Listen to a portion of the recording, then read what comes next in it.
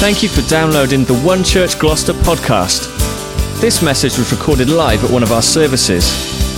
To find out more about life at One Church, visit us online at thisisonechurch.com.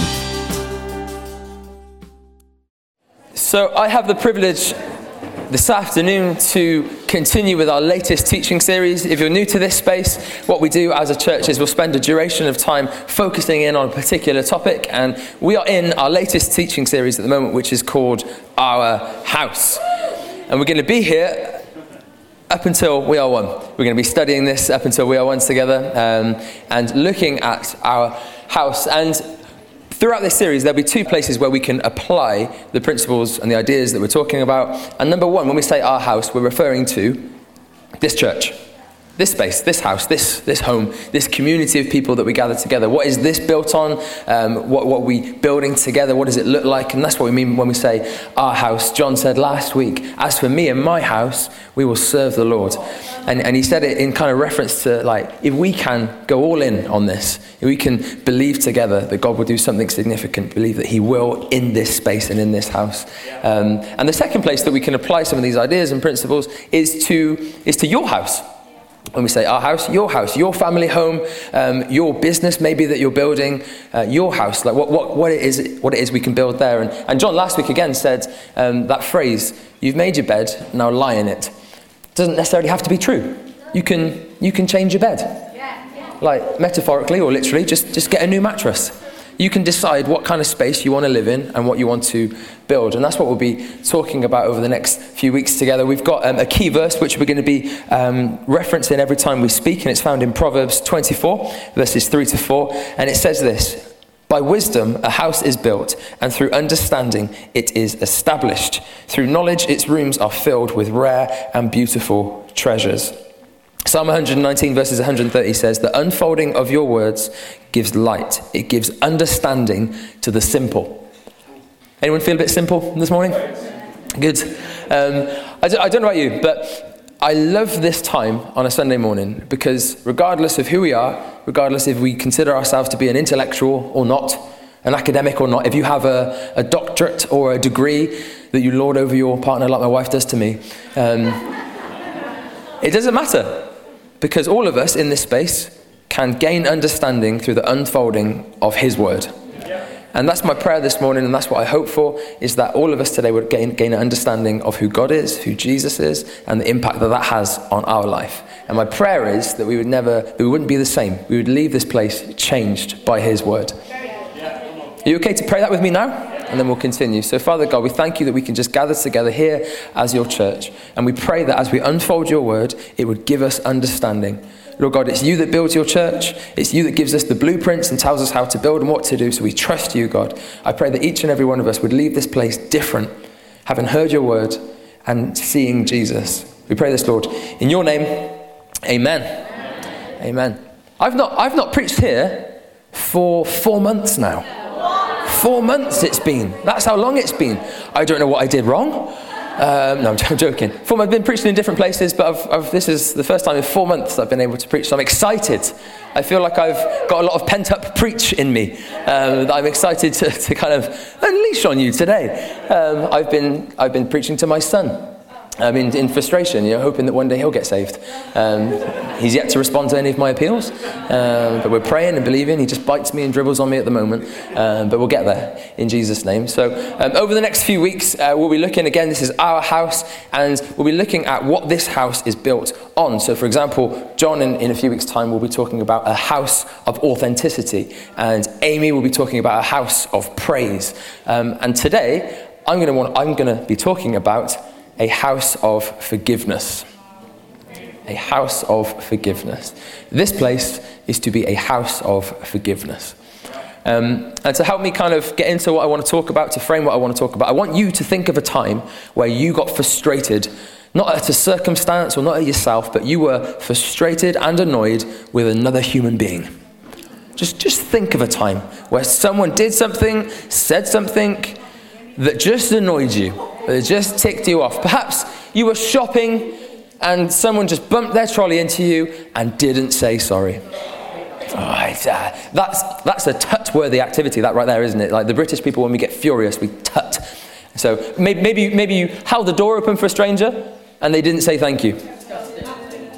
It's outrageous, isn't it? It's frustrating. And I don't know about you, but I find I'm far more susceptible to frustration, impatience, to criticize people when I'm sat behind my steering wheel in my car. I don't know what it is. I don't know what it is. When I turn the ignition and the car starts, I give myself permission to become less patient and more frustrated with people when I'm surrounded by a ton of metal that can travel over 100 miles per hour. I don't know what that is. But just the other day, a while ago, earlier this year, I was the recipient of someone else's road rage.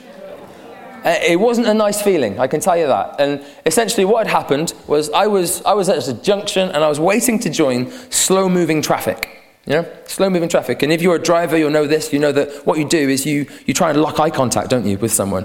Like a kind citizen that would just slow down, would flash their lights, would gesture you out. You try and lock eye contact, waiting for that kind person. And I was there waiting. It's like, no, you're rude. No.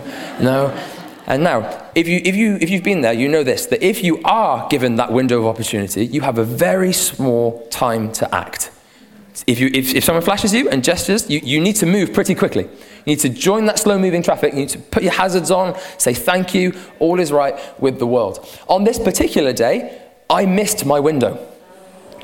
So I'm waiting and I'm looking the other way, and then I turn, trying to lock eye contact. I went back to the activity of trying to find someone that would let me out. I turned only to see what I could only describe as pure rage, like being fired towards me, because I had been looking the wrong way as this lady had slowed down, inconvenienced her day, and kind of flashed the lights and gestured out, and I wasn't looking. So she was just furious. She was, the gesture had taken an ugly turn and she was mouthing things at me. And just like, and I didn't really know what to do. It was a bit overwhelming. I kind of laughed awkwardly, like, sorry. Joined the slow-moving traffic after her, but I didn't feel too great after that. A few weeks later, I am now the one in slow-moving traffic. And I didn't see the lady. Bump up on the curb. I didn't see the lady. I was the one in slow-moving traffic, and I saw someone else that was in the same situation as me, waiting to be let out. So what I did, with this in mind, with the fact that I had been in such need, I slowed down. I flashed my lights. I kind of gestured out in a loving, benevolent way, in such a way that would express the love of God to this person. I'll pray for you. That kind of. And he didn't see me. He didn't see. He wasn't looking as I slowed down. As I stopped my day, interrupted my day, he didn't see me. And now, with the fact that I had made the exact same mistake only a few weeks ago, what do you think I did? I'll tell you what I did. I got frustrated. I got annoyed at him. I have slowed down for you. How dare you not see me? How dare? And I gave him one of these as I drove by. I gave him one of these. I carried on podcast. That was a kind of look of disdain as I was shaking my head. I judged and criticized another human for something that I had done only weeks before. I got frustrated at him for something that I had done only a few weeks before. I wonder if we do that in any other part of our life. Now, I want to read a story today, which is from the Bible, and it's a story where we gain an insight into the house of a man named Simon. And Simon, we're told, was a Pharisee, so a religious leader, and he invites Jesus round for a meal. And in this account, we see what is absent in this man's home and what is present. We see what the man's home is lacking, but we see what is actually in there. And it's found in Luke 7 is where we're going to read from. It's going to be on screen. Luke 7, 36 is where we're going to go from. And it says this. When one of the Pharisees invited Jesus to have dinner with him, he went to the Pharisee's house and reclined at the table. A woman in that town who lived a sinful life learned that Jesus was eating at the Pharisee's house. So she came there with an alabaster jar of perfume. As she stood behind him at his feet, weeping, she began to wet his feet with her tears. Then she wiped them with her hair and kissed them and poured perfume on them. When the Pharisee who had invited him saw this, he said to himself, if this man were a prophet, he would know who is touching him and what kind of woman she is, that she is a sinner. Jesus answered him, Simon, I have something to tell you. Tell me, teacher, he said. 2 people owed money to a certain moneylender. One owed him 500 denarii, another 50. Neither of them had money to pay him back. So he forgave the debts of both. Now, which of them will love him more? Simon replied, I suppose the one who had the bigger debt forgiven. You have judged correctly, Jesus said. Then he turned towards the woman and said to Simon, do you see this woman? I came into your house. You did not give me any water for my feet, but she has wet my feet with her tears and wiped them with her hair. You did not give me a kiss, but this woman, from the time I entered, has not stopped kissing my feet. You did not put oil on my head, but she has poured perfume on my feet. Therefore, I tell you, her many sins have been forgiven, as her great love has shown. But whoever has been forgiven little, loves little. Then Jesus said to her, your sins are forgiven. Now, this may be a familiar or unfamiliar story to you. I've heard this story before, and I've heard it preached on before. And when I've heard it, the emphasis is placed on the woman, this woman that comes in and has obviously found redemption and forgiveness in Jesus. And she just wants to express that. And she doesn't care what anyone else is saying or doing. And she embarrasses herself almost, but she just wants to express her gratitude to Jesus. And she has been the kind of the focal point of a few different messages that I've heard. But I'd like us today to focus on the host, to focus on Simon, because his reaction gives us an insight into his house. And we see what's absent and what's present in his house. You see, what was absent in this guy's house was welcome, was love, and was generosity. Those things were lacking in Simon's house. So Jesus said, you didn't give me any water for my feet. So it was a custom at the time for a host to provide water for their guests to wash their feet. They would have worn sandals. There would have been dust and mud on their feet. And to refresh and to clean, they would have given water. But that welcome was lacking in Simon's home. Next, love. You didn't give me a kiss. You didn't welcome me. There was no sign of affection or love. It was lacking in love. And then lastly, generosity. You didn't give me oil for my head. This woman has given me the best that she had, the perfume, but you didn't give me anything absent of welcome, love, and generosity. Instead, what we see was criticism and judgment. He criticized Jesus. If this man were a prophet, if he really knew what he was talking about, he would know who was touching him. And he judged the woman. She is a sinner. She doesn't deserve to be near me, him. Absent of welcome, love, generosity, what was present, criticism and judgment. And because we see Jesus' response, we're given an insight as to why that's the case. Simon, so Jesus says this, whoever has been forgiven little will love little. And the suggestion here is that Simon, this Pharisee, this religious leader, the host of the home, had somewhere along the line convinced himself that the way he lived, how he acted, how he conducted himself, maybe the strict adherence to the law, to religion, made it the case that he didn't need to be forgiven of much. I need to be forgiven of little. I'm not the one that needs to be forgiven. She is. I'm not the sinner. She is. Simon had a forgiven little mentality. A forgiven little mentality which empowered him to judge and criticize, made him superior to the woman. A forgiven little mentality was the reason that his house was lacking in welcome, love, and generosity.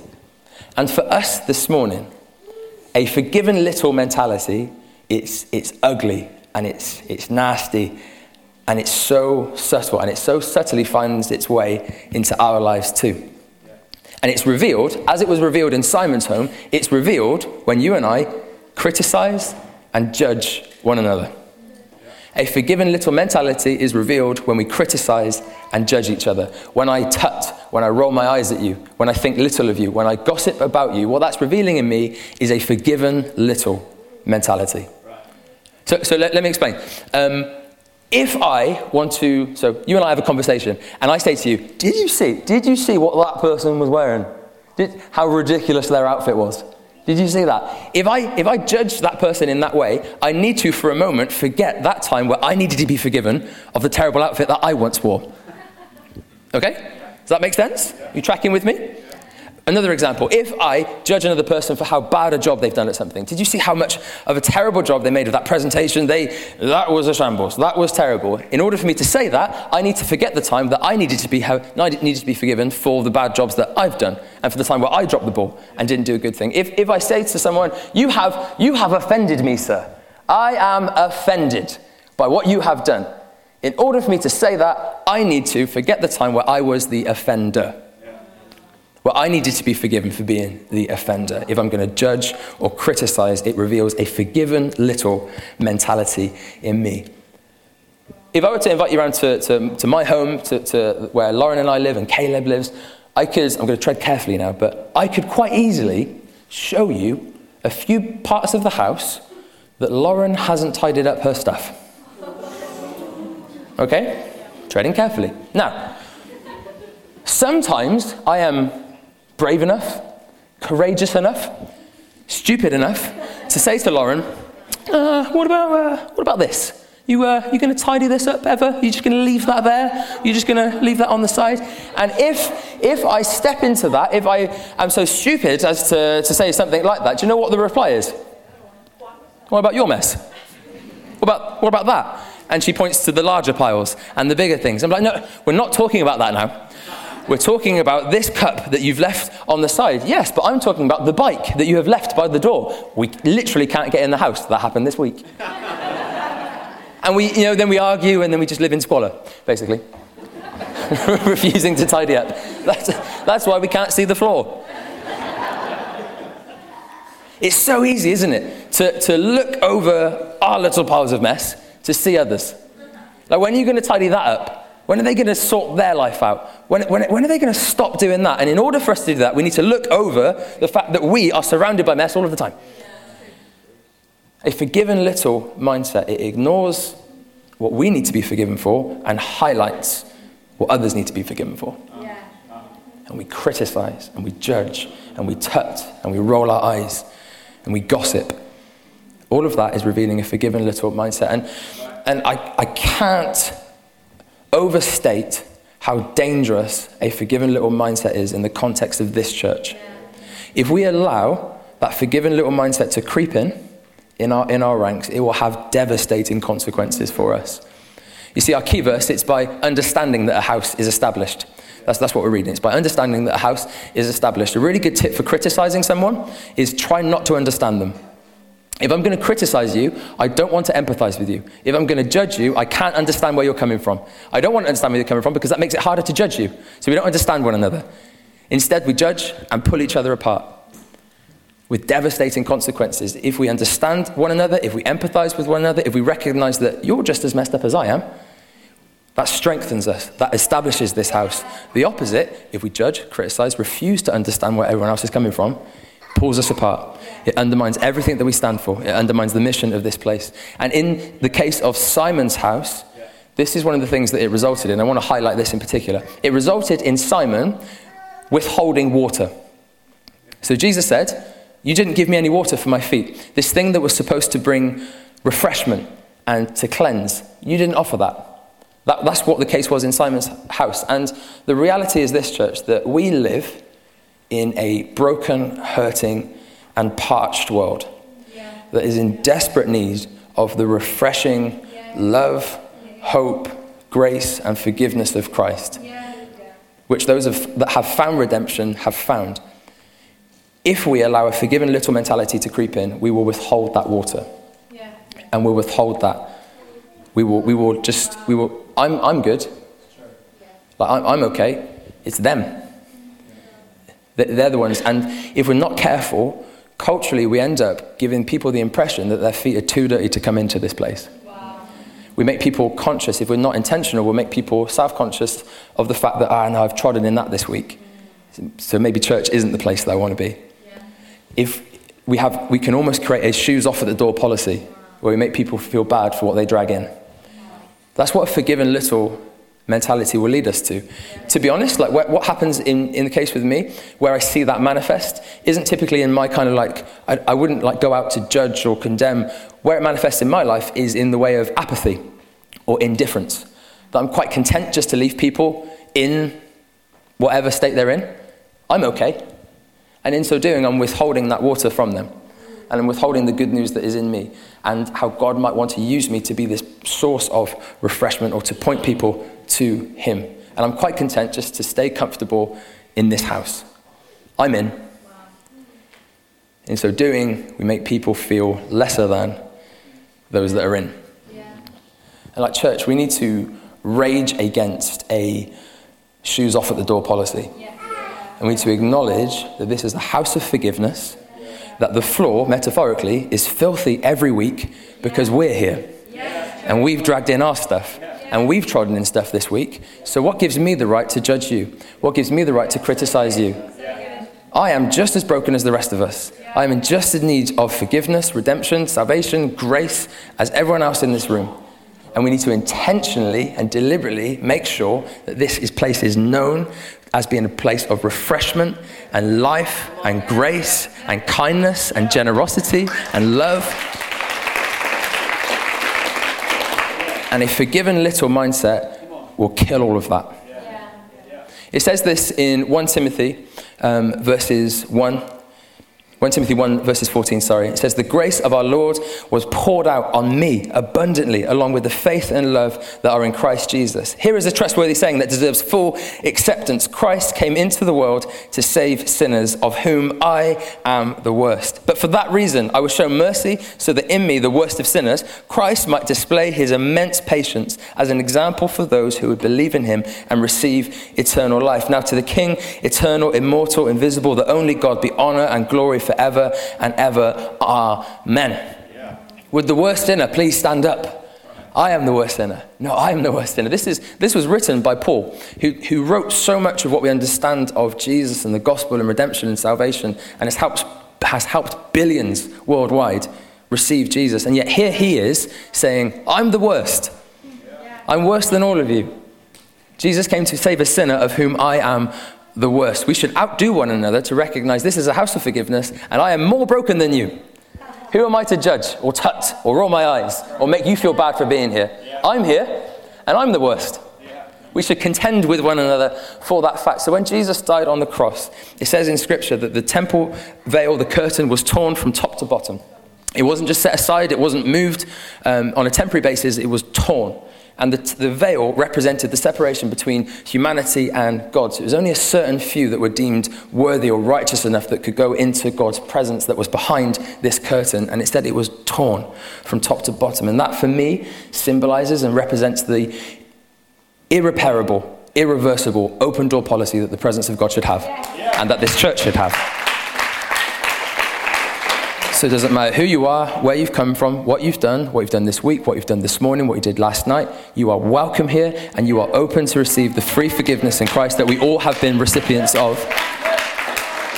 And who am I to look down on you? Who am I to judge you? Who am I to think of myself as superior to you? To tut, if I do that, is a forgiven little mentality that will tear this place apart. A forgiven much mentality unites us in understanding we all need Jesus. We all need forgiveness. I saw this represented. I was in the Philippines on mission. We had a great team with us, and we would go to these different communities. This young man kind of really attached himself to us and would kind of follow us wherever we went. And he was severely handicapped, and so much so that he would struggle to wash himself, it seemed. But I kind of want to point out and embarrass a member of our team, Phil, because Phil was so intentional about making this guy feel loved and part of what we were doing, and he would just welcome him and he would just speak to him and really spend time with him. And there's a greeting in the Philippines, or a sign of respect that kids would show to an elderly person. And they take their hand, the hand of the elderly person, and just touch it on their forehead. And it's really beautiful, it's really respectful. And I'm yet to have it done to me. And I think because I'm too young, not because they don't respect me. And at the end of our time there, again, Phil had really been deliberate in showing some love to this young man that was just like a part of what we were doing.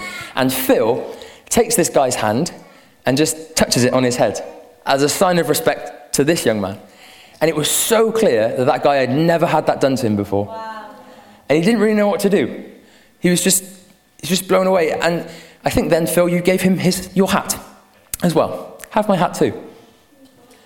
Lovely.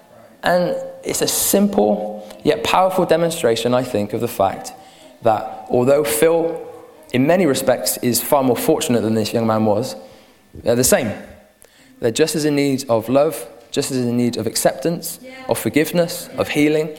And far be it from Phil to hold that back from him, thinking that somehow Phil is better than him, and he didn't. It was a small act of kindness. And I think sometimes it's the simple acts, it's the simplicity, it's the word of kindness, it's the word of encouragement, it's the not letting someone sit by themselves, it's the not letting someone get bullied at school, it's the not letting someone just suffer alone because it's their fault in their work. No, let's help, let's be proactive, let's take people's hands and show them respect and demonstrate that love for people. This place has to have an open door policy for everyone.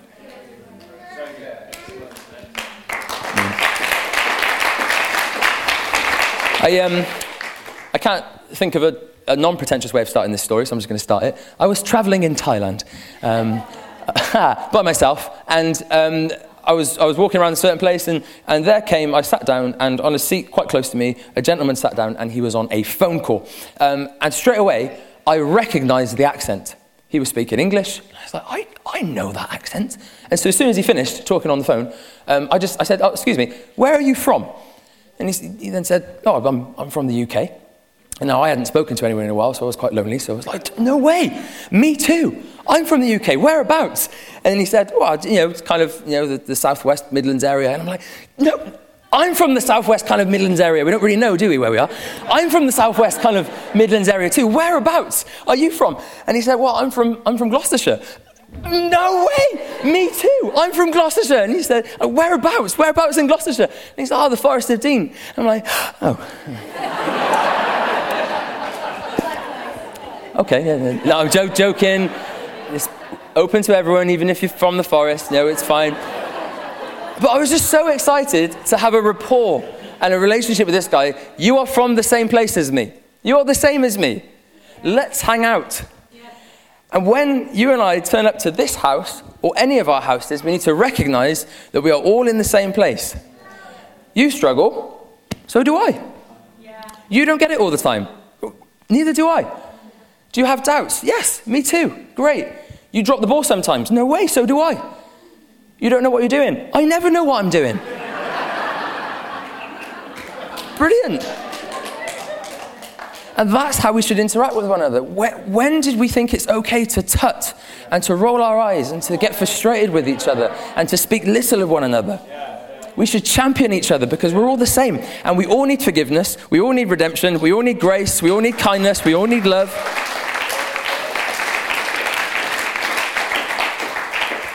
So my encouragement to you, my challenge to you, this is a house of forgiveness. So let's proactively make sure that that is the case. And let's fight against a forgiven little mentality. We have been forgiven much. I have been forgiven much. And I want all that I do to be fueled by forgiveness. Fueled by a recognition that I am the worst. I am the worst, therefore I will serve and I will help and pour out this grace which has been lavished on me. And just to finish really what I'm saying, just really feel that some of us, it's not necessarily extending forgiveness to others or withholding that to other people. For some of us, the battle and the struggle is forgiving ourselves. There may be things that you have done. There may be a time where you drop the ball. There may be a mistake that you have made and you are refusing to forgive yourself and you are punishing yourself over it and you're berating yourself over the thing that happened in your past. This week, last year, 10 years ago. And it's crippling you.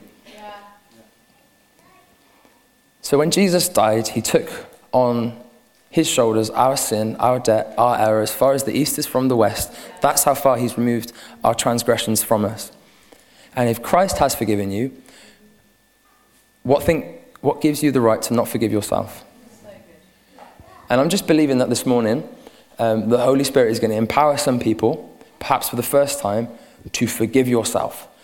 To go out from this place free from that condemnation, free from that guilt, free from that voice that says that you don't deserve to be in God's presence.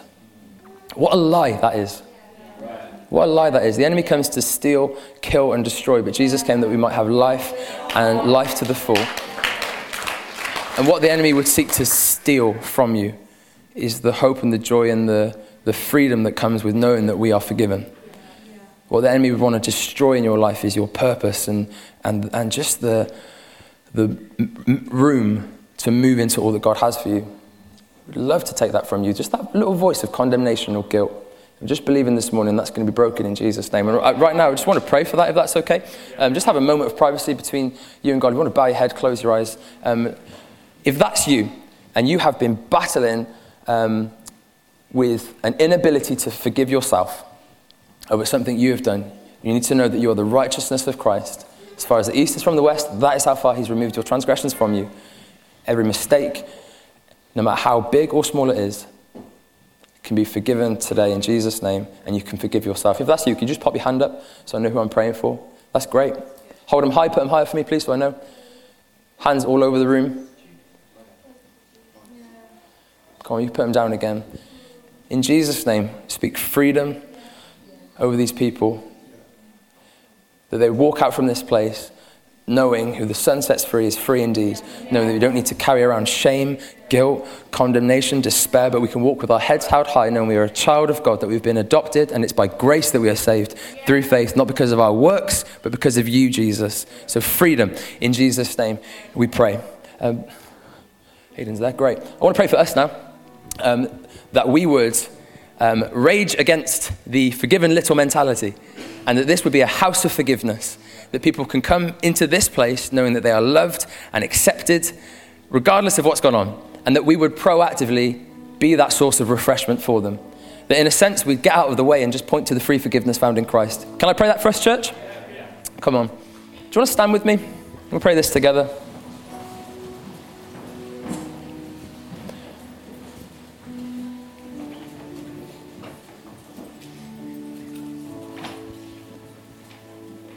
Yeah, in the name of Jesus, we declare that this is a house of forgiveness. That shame has no place here, condemnation has no place here, judgment has no place here, criticism has no place here, the rolling of the eyes has no place here. Tuts, we ban tuts in Jesus' name. God, would this be a place of grace and freedom and kindness and love, open to everyone, open to the least, to the worst. Why? Because we have been recipients of that, as the least and as the worst. Jesus, build this house through our understanding that we need you, that we long for you and we need your forgiveness. And teach us, Lord, to come back to that each and every day, to remind ourselves of the free forgiveness found only in you, Jesus, we pray. In your wonderful name, amen.